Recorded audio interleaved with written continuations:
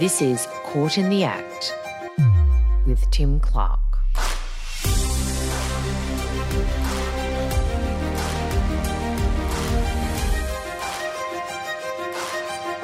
Welcome back. On October 21st, 1993, the Supreme Court of Queensland was asked to formally end the life of a woman, or at the very least, to confirm her death. Sharon Fulton had, by that time, been missing for 7 years. She had last been seen at East Perth train station on the way to meet friends for lunch in March 1986. But she never arrived and has never been seen again.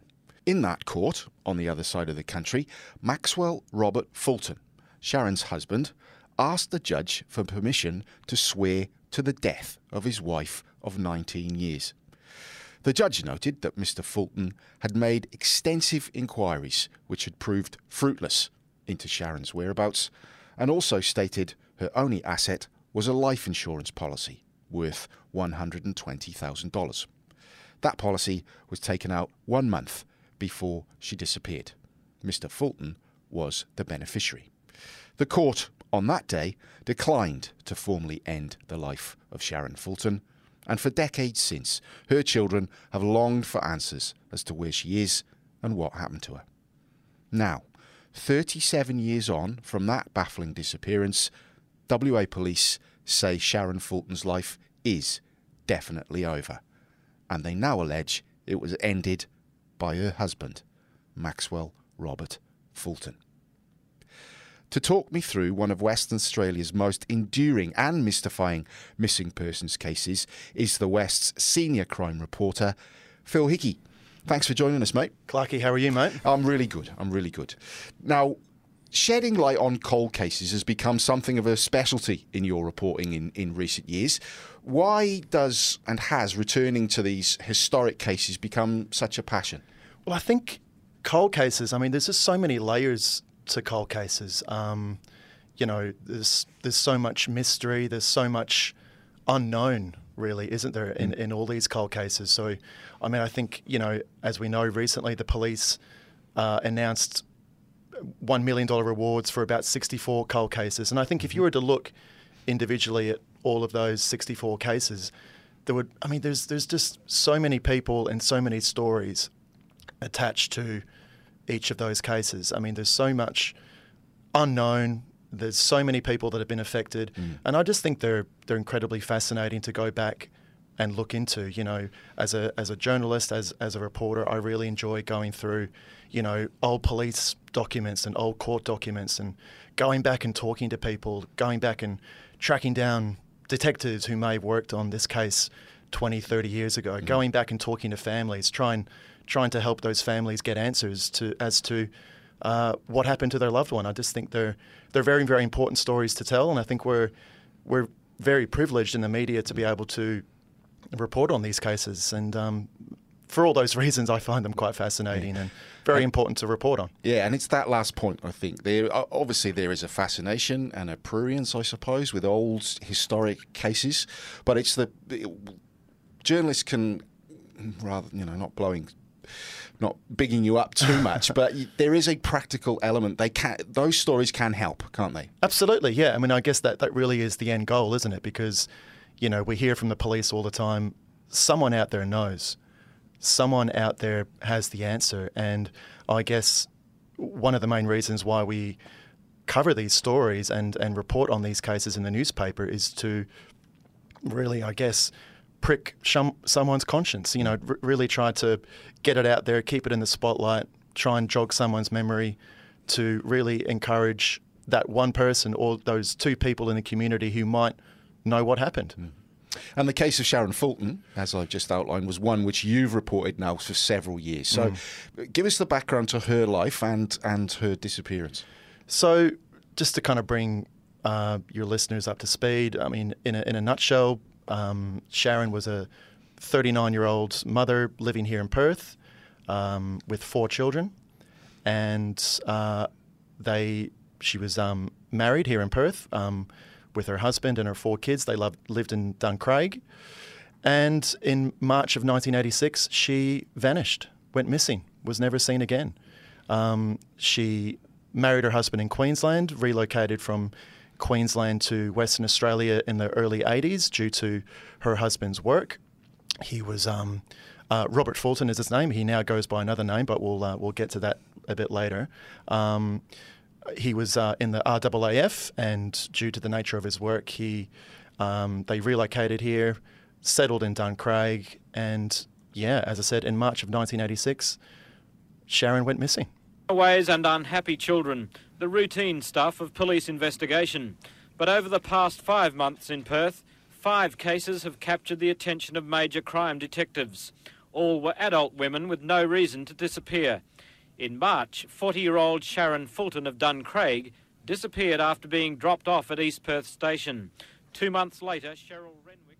3 days later, Robert Fulton visited a police station in the northern suburbs of Perth and reported his wife missing.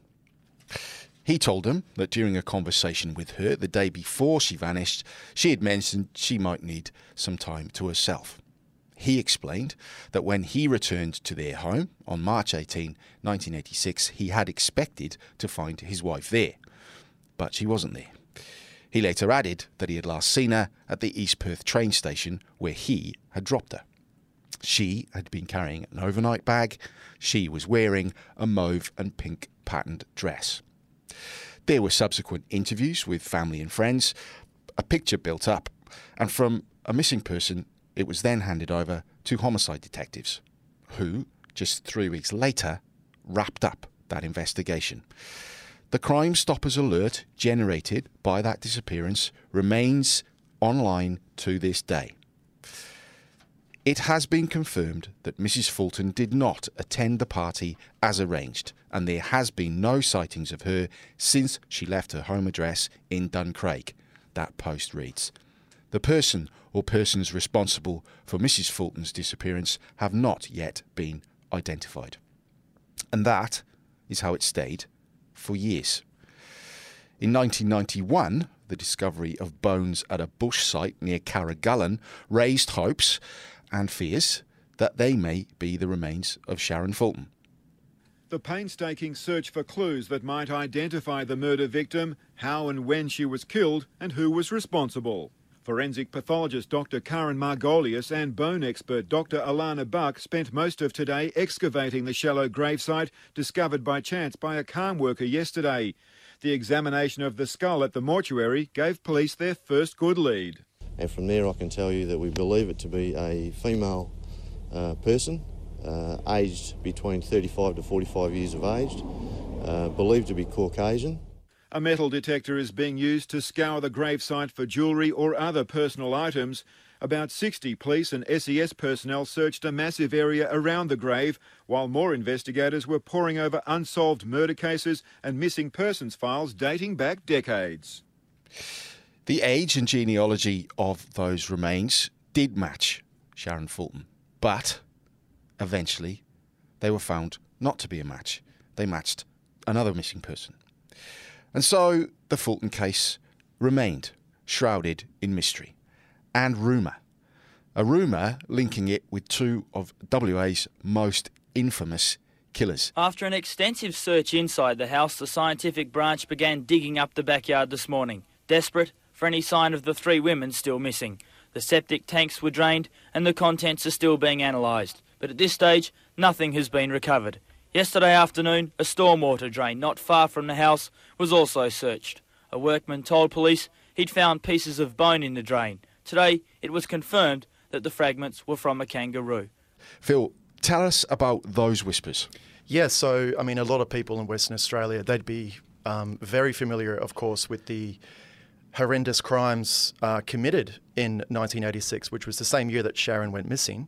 So in 1986, obviously, that was when the Bernies just committed those 4 horrible murders, 4 young women that they basically plucked off the streets and kidnapped and murdered.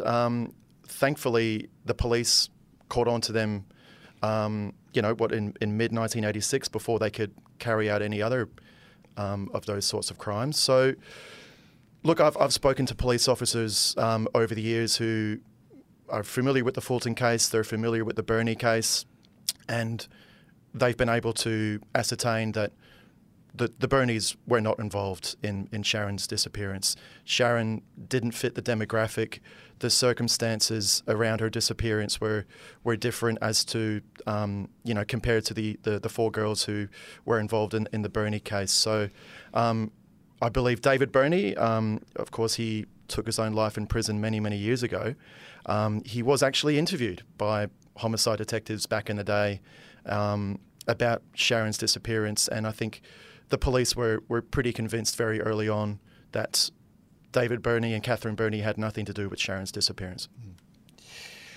So, obviously, with that lead out of the picture, that left four children without their mother and without the answers they were desperate for. In 2006, WA's Cold Case Homicide Squad took carriage of the Fulton investigation. In 2007, a full review was ordered and carried out. And from that, dozens of new potential leads were suggested, including interviews with those four children, which had not happened until then. But unfortunately, police could not interview Sharon's mother, Betty, because she had died in 2005. From 2010 until 2017, roughly the same time between Sharon Fulton disappearing and her husband applying to a court to have her declared dead, cold case homicide detectives chased those leads. Prosecutors were eventually sent a file containing all that work. They sent it back, and it was then sent to the state's coroner. And while all that work continued in the background, slowly, Mrs. Fulton's children waited and wondered. Phil, in 2016, you spoke to Sharon's son Kyle for an interview, which pretty much laid bare the toll that his mother's disappearance had taken on him and the rest of his siblings. What was that like? Yeah, so back in 2016, I was a young crime police reporter at the Sunday Times when I remember it quite clearly. I got a phone call from a police officer who said, would you be keen to do a story on the Sharon Fulton case? And I must admit, I wasn't very familiar with the case at the time. But so I had to go away, do a little bit of research into her case, and very quickly I found out, wow, this is definitely one of those cases that I'm going to need to look into and report on a bit more. And yeah, I think the day after I spoke to that police officer, I was put in touch with Kyle. So Kyle is one of Sharon's four children. And I, again, vividly remember very clearly the interview I had with Kyle over the phone. And I think we spoke for a good 45 minutes to an hour. And I could just hear the emotion in his voice, just desperate for answers, desperate to know what happened to his mum all those years ago. I mean, this was, in 2016. So at this stage, Sharon's been missing for 30 years. Kyle, at this point, is well into his 40s. I think he was 10 when his mum went missing. And you could just hear it in his voice how desperate and anxious he was to get answers as to what happened to his mum. And, I'll just read you a couple of quotes here from that interview, if that's okay. So this is back in 2016. Kyle said to me, in relation to his mum, Kyle said, "She certainly sacrificed a lot. She had to look after 4 kids, feed them and clothe them, made sure we went to school. We were never neglected. We got everything we needed. I can't really fault her. She'd be the sort of mother that people should aspire to be." And I remember he kind of closed the interview by basically almost begging, almost pleading for someone to come forward with answers. So this is what he told me back in 2016 as well.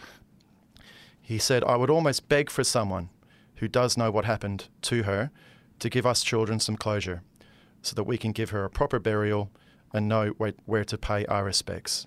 It's that void in our lives that we need to have filled." So, I mean, it's just heartbreaking. It really is. I mean, it's as we've pointed out, that was in 2016, and Kyle then and his 3 siblings, they were desperate for answers back in 2016, and unfortunately, here we are now in 2023, there are still a lot of unanswered questions in regards to this case. Where is Sharon? What happened to her? the police still don't know. Her children still don't know. So it's just a very, very sad case. So finally, after 36 years, a coroner agreed to hold an inquest into the death of Sharon Fulton in January this year. Another strand of hope, at least, for Mrs. Fulton's children to cling on to. Phil, around this time, you interviewed two more of Sharon's sons, Derek and Heath. Heath was just 3 when his mum went missing. What did he have to tell you? What was his insight into how this had affected all of them? Yeah, so Heath was is the youngest of the 4 children. So as you pointed out, he was just a baby when Sharon went missing. So again, much like Kyle, very very well spoken young man. Just desperate for answers, keen to know where his mum was and who was responsible for his mum going missing. And again, if it's okay, I'll just read you a couple of quotes of what Keith told me. He kind of talked about his very vague memories of his mum. We have to remember that he was only 3 when his mum went missing, right? So, but he told me, my strongest memory would be of me in my cot looking up at my mother.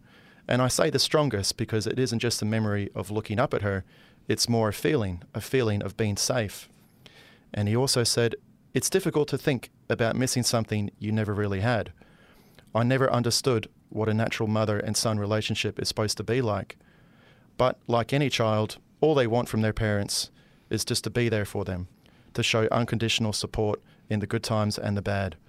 So again, very like Kyle, Heath is very just, yearning, I guess, for not just knowing where his mum is and what happened to her, but just the tragedy that, he never got to really experience that mother and son relationship because he was 3.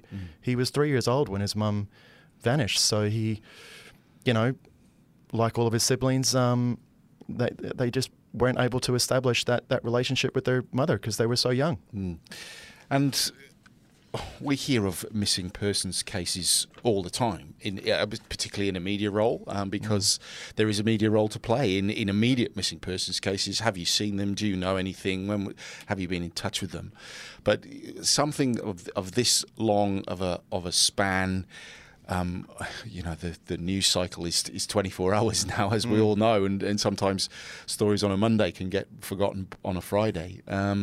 And so to revisit this after so many decades must have been very hard for them, but also be very challenging for the police officers. And in your dealings with them over the last few years, do you find that cold case detectives are a special breed, a different breed, or? Well, I think they have to be because they're not out there on the streets at 3 a.m.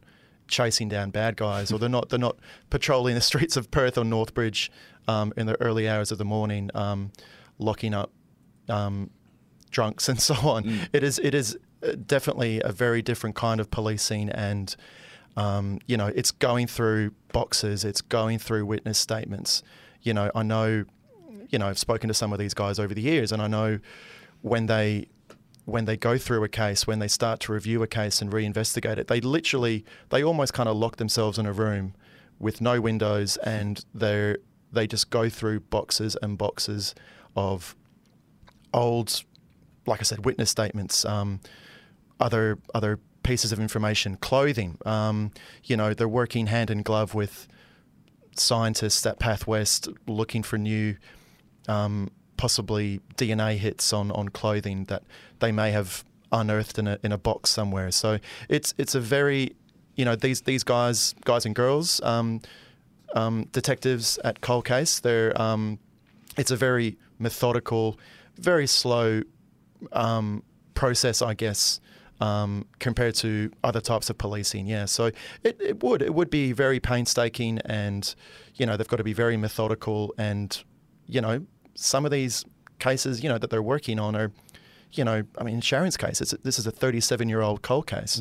I know some of the other cases that they're working on date back longer, date back to the 50s and the 60s. So it is a very slow, painstaking, methodical method of policing. And in some cases, I would guess, modern-day investigators going back and looking at investigation techniques from the 70s and 80s. I mean, that must be, well, how shall I put it, raise a few eyebrows for the modern day detective to see how it was done back in the day. Yeah, I mean, obviously, times have changed.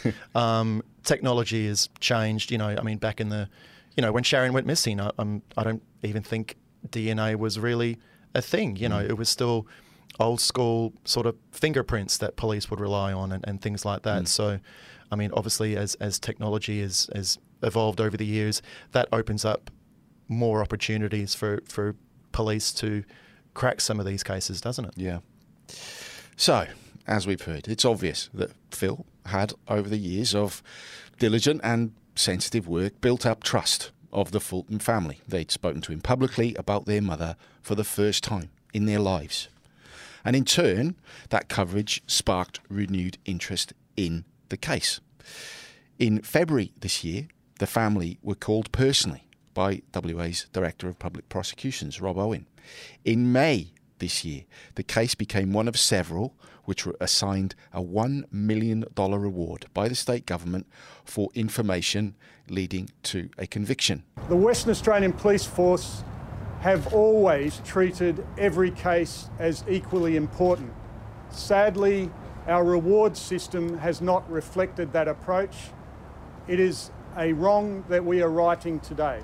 And then last week, Phil, looking across from my desk to yours, you looked puzzled and a little bit perturbed.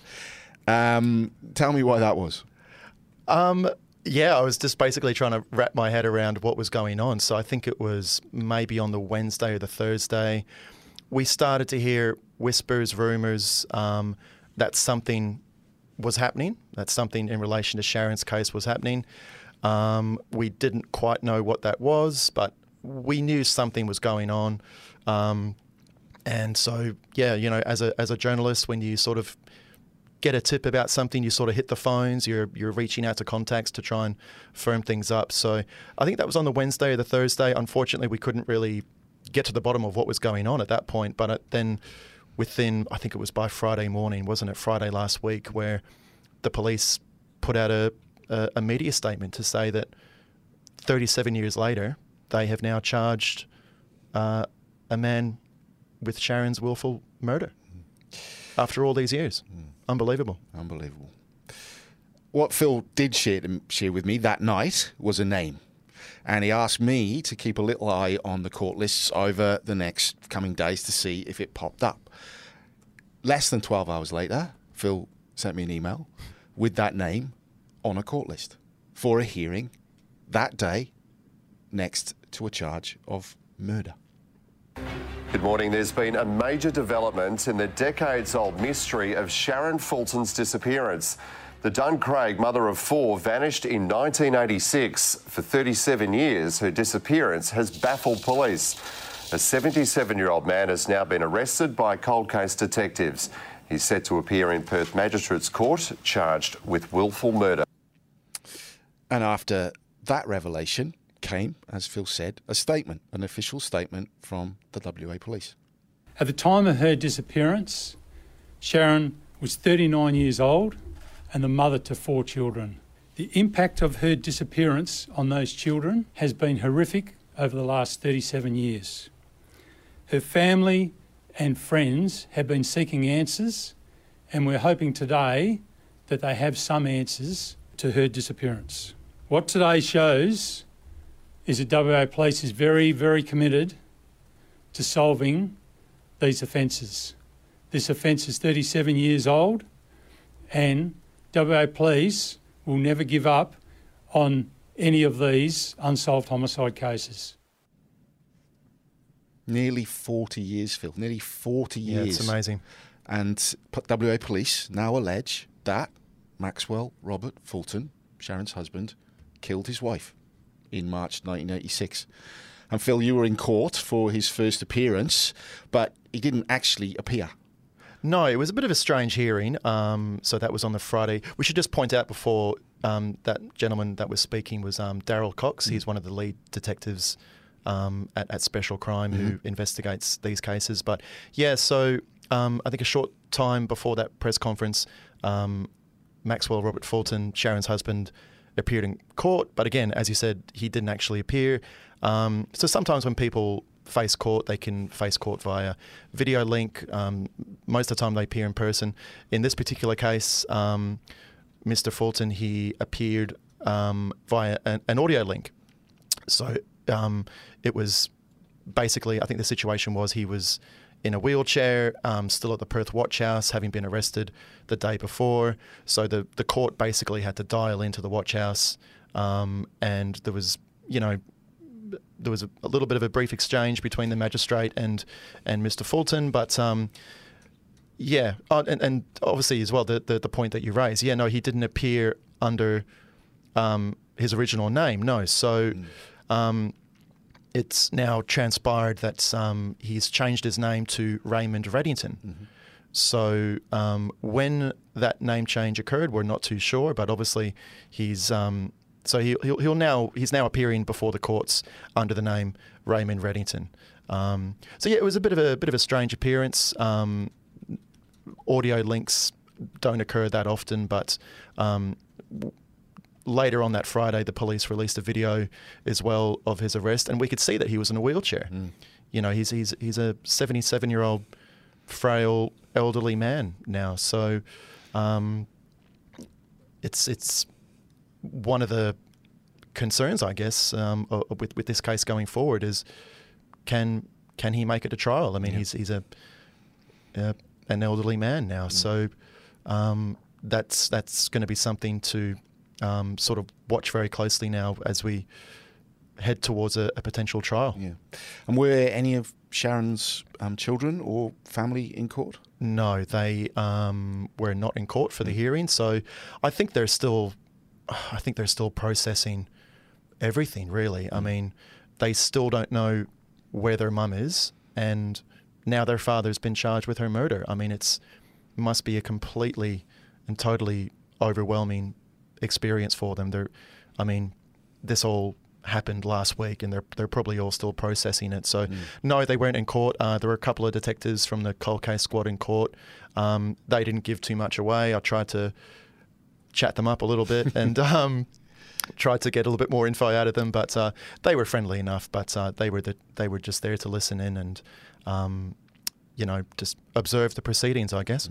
And that is part of the process. Obviously, at this point, we will point out that Robert Fulton is innocent until proven guilty of any of these charges. We haven't heard any of the detailed allegations in open court yet. I'm sure that will be to come. And so, 77-year-old Robert Fulton, who now calls himself Raymond Reddington, sits in Hickey Prison to await the justice system. He hasn't entered a plea. He might not for some time. And so his children, the children of Sharon, will also have to wait a little bit longer to discover, finally, the truth about what happened to their mother. Phil, thanks so much for joining us to give us your insight and expertise into this long and winding investigation. We will be sure to check in with you as the case proceeds. Sounds good. Thanks, Clarkie. And one very bizarre postscript to this case. After Mr. Reddington appeared in Perth Magistrates Court last week, it emerged that that name he had adopted since moving away from WA was not entirely unique. It is also the name of the lead character in the Hollywood TV series Blacklist. That show centres around Raymond Reddington's character, played by acclaimed actor James Spader, who was once one of the FBI's most wanted. But in the show, Reddington turns himself in order to help the FBI hunt down other dangerous wanted criminals. And as part of that effort, at one point, the character is compelled to speak to a therapist, who in the show is named Sharon Fulton. Thanks for joining us again on Caught in the Act. If you've got any questions or queries or comments you want explored, then please email us at caughtintheact@wanews.com.au.